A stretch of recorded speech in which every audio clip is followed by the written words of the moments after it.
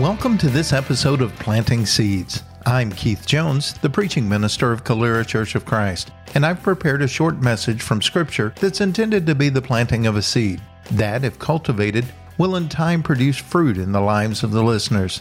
Now, let's get started. The Lord bless and keep you. May His face shine upon you and be gracious and give you peace. In this episode, we begin a study of 1 Samuel. If you have a Bible with you, turn to 1 Samuel chapter 1 and follow along while I read. There was a certain man of Ramathaim Zophim of the hill country of Ephraim, whose name was Elkanah, the son of Joram, son of Elihu, son of Tohu, son of Zuph, an Ephrathite. He had 2 wives. The name of one was Hannah, the name of the other Peninnah. And Peninnah had children, but Hannah had no children. Now this man used to go up year by year from his city to worship and to sacrifice to the Lord of hosts at Shiloh, where the 2 sons of Eli, Hophni and Phinehas, were priests of the Lord.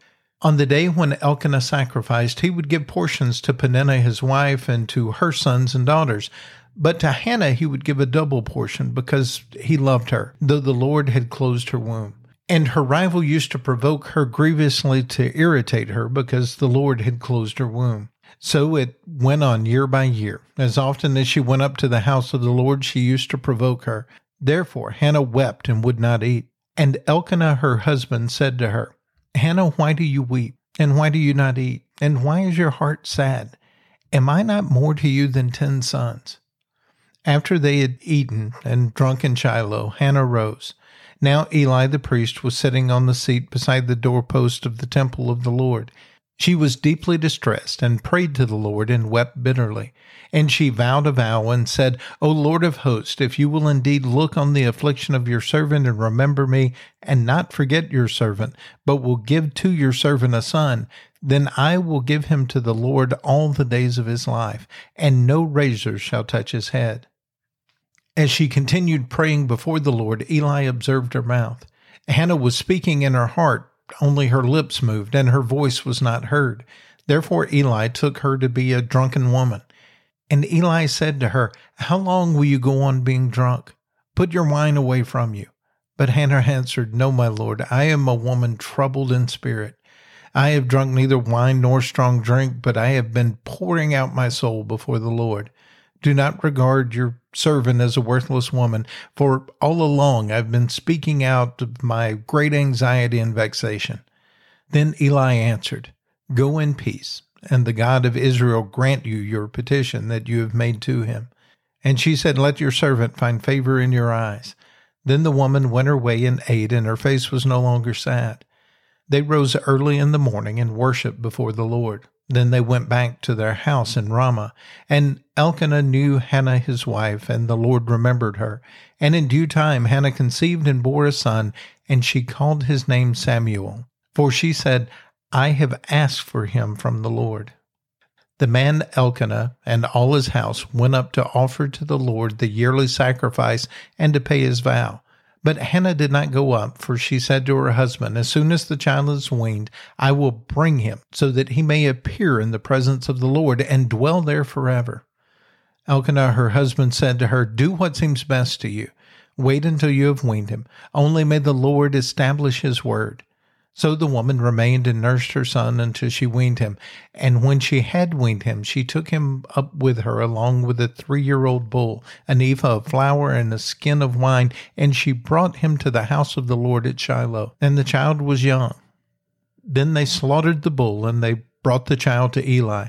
And she said, O my Lord, as you live, my Lord, I am the woman who was standing here in your presence praying to the Lord. For this child I prayed, and the Lord has granted me my petition that I made to him. Therefore I have lent him to the Lord. As long as he lives, he is lent to the Lord. And he worshiped the Lord there. As we begin a study of the book of 1 Samuel, we will be looking at a book that deals primarily with the life of Saul. We get introduced to Saul by a man named Samuel, and we see the fall of Saul as he interacts with a young man named David. So we get a lot about these 3 men in this book, but it starts off with the story of a woman. a woman named Hannah. And in this first chapter of 1 Samuel, we learn some lessons from Hannah. Lessons that served her well, that prepared her son for the life he would live, and be an example for all of us through the ages. First of all, in the life of Hannah, we see that we have to be willing to persist or endure the trials of life.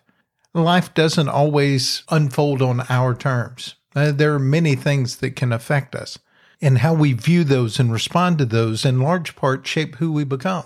And in the life of Hannah, we see that her persistence led to a revelation of God's will in her life, because she continued to handle her circumstances in godly ways. It became clear to her exactly what God wanted from her and what she should be working toward. We see similar things with other characters in Scripture, and in Hebrews chapter 5, verses 7 through 9, the writer there says, "In the days of his flesh, Jesus offered up prayers and supplications with loud cries and tears to him who was able to save him from death, and he was heard because of his reverence. Although he was a son, he learned obedience through what he suffered, and being made perfect, he became the source of eternal salvation to all who obey him." I can't get into everything that's included in that verse, but what we see is even in the life of Jesus, it was his persistence in doing the will of God that he began to be able to show what obedience meant to everyone, and in doing so became the perfect source for eternal salvation. Our persistence will lead us to a revelation of God's will. Very often what we're needing from God is not for him to reveal something new, but for us to keep doing what he's asked us to until it starts to make sense to us. God knows what he's planned for us. Sometimes it takes our persistence and obedience before it becomes clear to us. Hannah was experiencing a great deal of hardship in her life. Between not being able to have a child and the antagonism of her husband's other wife, she often felt very sad and was struggling to find her purpose. But what we see in her life is that the hardships that she endured prepared her to be used in great ways. As she endured those hardships and continued to conform her life to the will of God, he was able to use her for something very special. In James chapter 1, verses 2 through 4, James writes, "Count it all joy, my brothers, when you meet trials of various kinds, for you know that the testing of your faith produces steadfastness. Let that steadfastness have its full effect, that you may be perfect and complete, lacking nothing." Hannah shows us that with persistence and obedience to God's will, he can take even our darkest circumstances and make something special of them. But we see from Hannah, we also must be willing to empty ourselves. As Hannah has gone up to the temple and she's laying at the steps, she's pouring her heart out to God. She's laid herself bare and she is willing to give up everything to be used by God. God lets us know that we need to be willing to empty ourselves to make room for Jesus.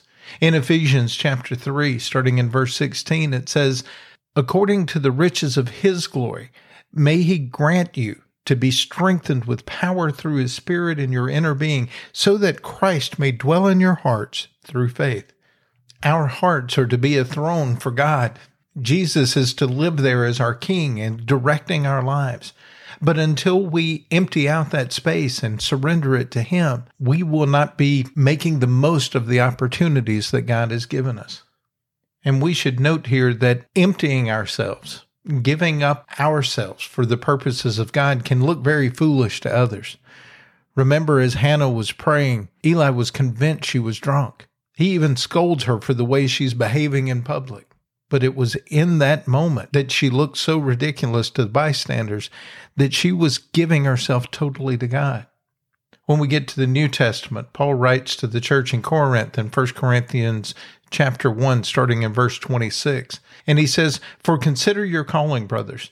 Not many of you were wise according to worldly standards. Not many were powerful. Not many were of noble birth.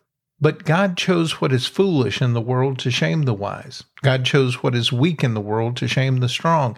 God chose what is low and despised in the world, even things that are not, to bring to nothing the things that are, so that no human being might boast in the presence of God." Paul lets us know that God has always chosen the things that appear weak and insignificant to the rest of the world to show his power.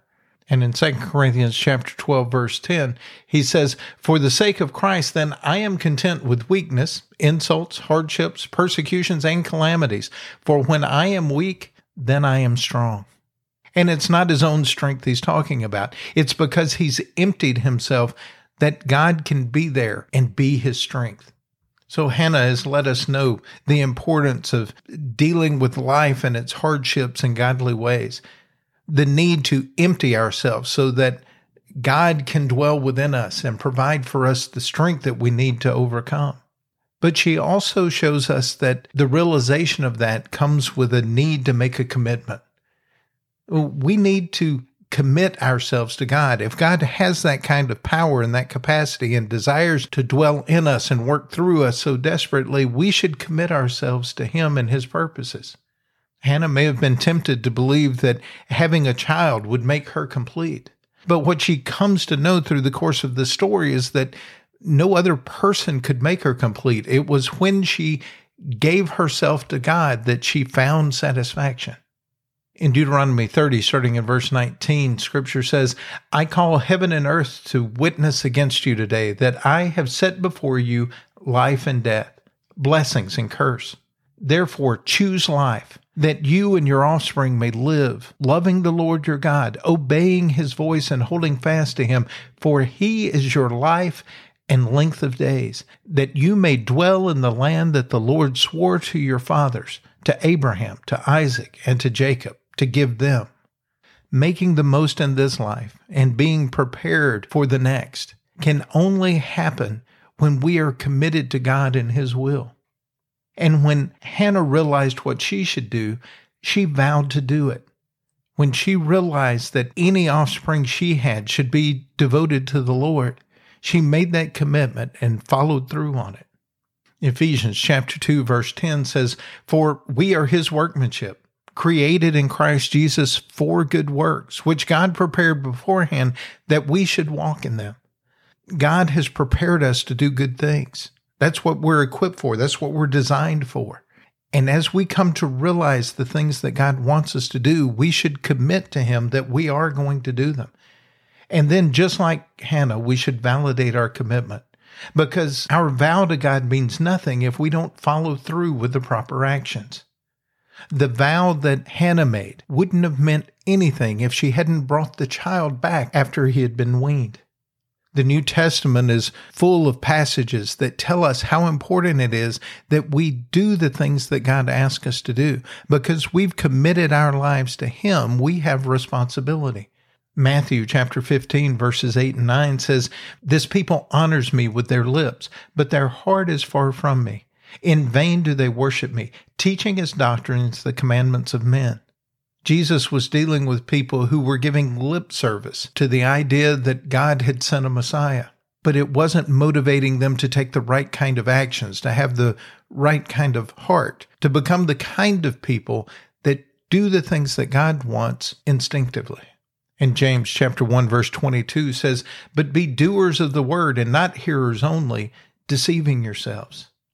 If you hear the word of God and can even answer questions about it, you can even tell other people what was said, that means very little. You've deceived yourself into thinking you're something you're not, unless you're following through on the commitment that you've been called to.